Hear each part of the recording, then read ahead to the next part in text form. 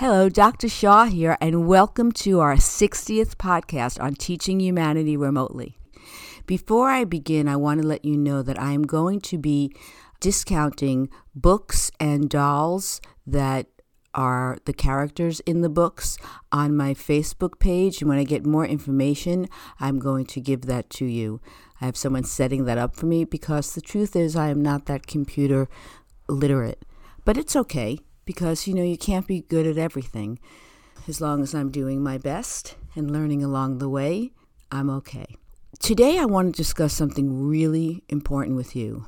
I've skimmed this subject many times, but I have been getting so many letters from parents asking a question that has to do with what do you do when you have an issue with your child and you don't know what to do?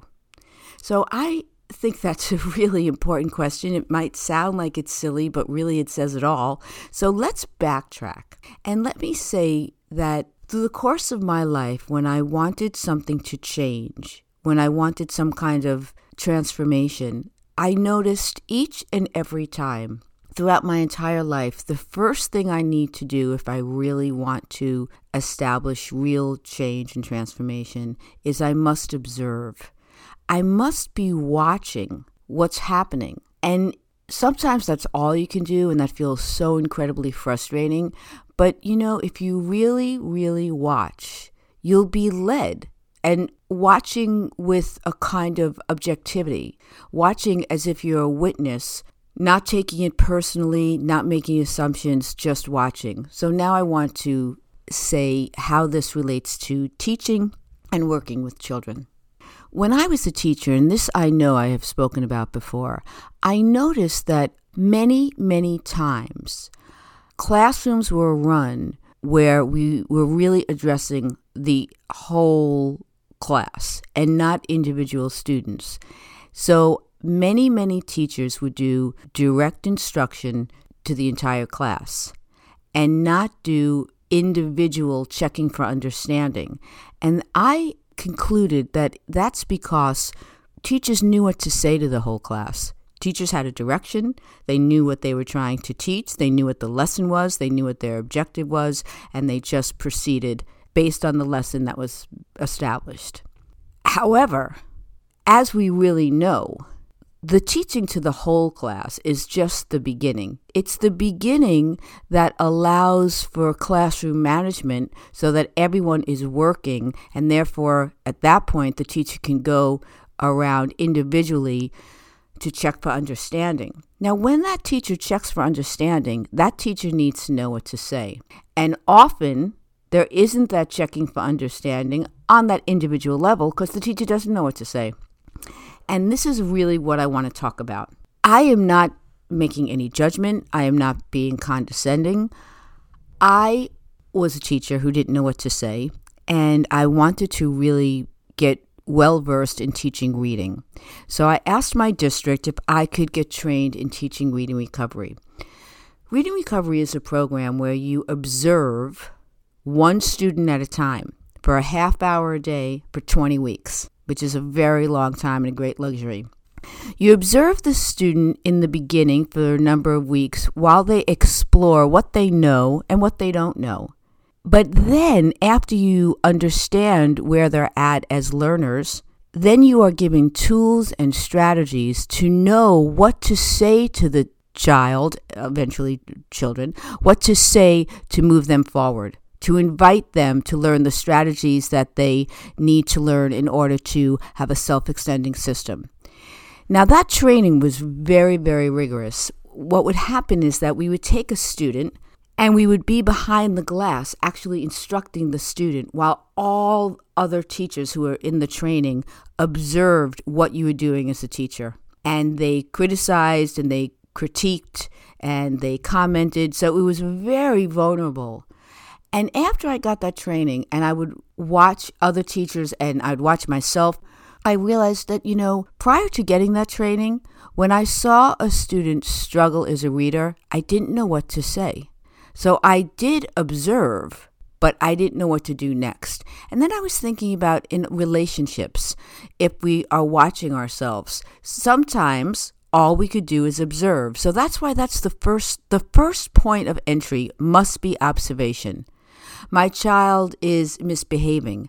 I have to see it. I have to really see what comes before that misbehaving action. Is it some sort of stress that my child is dealing with? Is it some sort of crisis? Is it just maybe low blood sugar because my child needs a snack and is hungry? Is it that my child isn't getting what my child wants? I need to see what happens before that misbehavior. I must see that. And I need to see it more than once. Don't react too quickly because that reaction could lead to my misbehavior. So I need to see, repeat. Observation's the key. Along with my observations, I need to start gaining the skills to know what to say when I'm witnessing behavior that I want to change. So while I'm in this observation phase, and I'll tell you something, this is not just for children, as I said in the beginning of this podcast. This is for all of us. This is the key for transformation. First key, observe. See what is, not what we want. Don't turn a blind eye. See the way it is. Really try to get the full picture in lots of different settings. While we observe, we are going to gain skills. We are going to gain strategies. We are going to gain language that we need in order to know what to say during our observations that can actually lead to change. So I now have a lot of skill when I watch a student read. I can tell the strategy that they're strong in.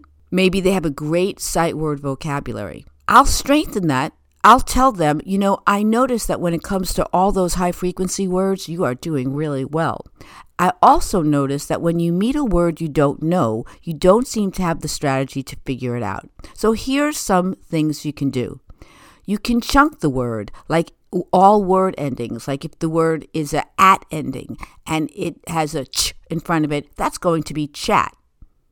If the word is an a ending and it has a st in front of it, that's going to be stay. So you can give them that skill. Or you can say, let's break the word up into syllables. That can help. Or you could say, let's skip the word, read till the end of the sentence. What is the meaning? What's missing? What could that word be with those letters? So you're giving them a lot of strategies so that the child could discover for themselves what works. You're not giving them the answer, because if you give them the answer, what the child learns is to be codependent on you giving them the answer. So that's not a really great strategy. Every once in a while, you can give them a freebie, but by and large, what you really want to do is you want to say, you know what? You have the skill to figure that out. What do you think would be a good strategy? Do you think chunking would work? Do you think skipping till the end of the sentence would work and then going back? Do you think sounding out each and every letter would work? What about syllabication? You can give them something. So that's like sort of when the writer and the teacher shares the pen. You want to write together. You know that the child needs a lot of help. Maybe the child could hear initial sounds in the word mom. So you could say, oh, the first letter, it's M. Oh, yeah, that's M. Can you write an M? Yeah, I can write an M. Well, the next letter is Ah. Do you know that one? No. Okay, I'll write that one. You write it. What do you think that is, sweetie? Oh, that's right. Let's do that together. Ma-ah. So you can share the task. And I want to say that it's the exact same thing in social situations, in behavioral issues. You share the task. If your child, you see that when your child is getting ready for bed, there's a lot of anxiety and fighting starts to happen. You observe this night after night after night. You stop your behavior. You stop that behavior that's not working. You say to your child, I've been watching this for a long time, and I realize that I haven't helped you to change this behavior that's not desirable. You don't like it. I don't like it. And it's because I really didn't know what to say, but now I do know what to say. We're going to go back to the fact that we made this agreement that this is your bedtime. Now, when you're in that hysterical state, you don't get to make any choices because you're not being responsible enough to make choices. But in this calm state, we can talk about strategies that we can use in order to really help you honor your commitment of going to bed at 8 o'clock. Let's talk about it. Should we start at 7:30? Do you think that's a good idea? Should we start with a little bit of water and a story? Yeah, that's a good idea. Okay. And then should we end with a little nice music, calming music, and the nightlight on? Yeah, okay. And then just keep on repeating that, making sure that your child understands exactly what he or she is agreeing to, and then speak about the gift of that working and the consequences, the natural consequences, if it doesn't work. In other words, if you're going to observe, the next skill that you need as the responsible adult is to know what to say regarding your observations. Observation is the key. Every single time something's not working, you're going to go back to observing. It can take a little time because you want to have as much information as possible. While you're in that phase of observation, you, the adult, are going to research any way you can, gaining the skills to know what to say that can help really ultimately change, transform the negative behaviors into positive ones. So please use that strategy. Observe, and then in that space of observation, learn what needs to be said. And it can take time. And you can practice in your own self, in your own adult relationships. Often what isn't said not because the people involved don't want to say it. It's because they don't know what to say. They don't know how to say it. That's the gift of loving someone so much. You love your child so much that you overcome limitations so that you can be your very best for your child. And you can use that same skill and strategy in all of your relationships. So please write to me at learnwithmeremotely.com and let me know if this works throughout this week. And when I get my situation all clear with my Facebook, I will put that information of how I'm bundling books and dolls for the holiday season. I'll put that all on my learnwithmeremotely.com website. Until next week, please enjoy this. This is a very, very important podcast. This might be one of the most important podcasts. We observe, watch, learn the strategies, the language, the skills we need to really make sure that we are helping our children have the best behaviors and therefore feel the best about themselves and be the most contributing in their little community. Until next week, be well, stay healthy, and have fun with your children. And that concludes this episode of the podcast series, Teaching Humanity Remotely with Dr. Mindy Shaw. Thank you for listening. You can follow Dr. Shaw on Facebook.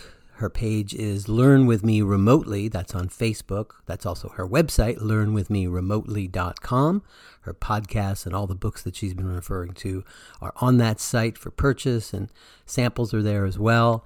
You can follow her on Twitter at Dr. Mindy Shaw 1. Doctor is abbreviated DR, and the 1 is the number 1, Dr. Mindy Shaw 1. And on Instagram at Dr. Mint with a T, Shaw. Thanks again for listening. Watch out for the next podcast in the series. That'll be coming real soon.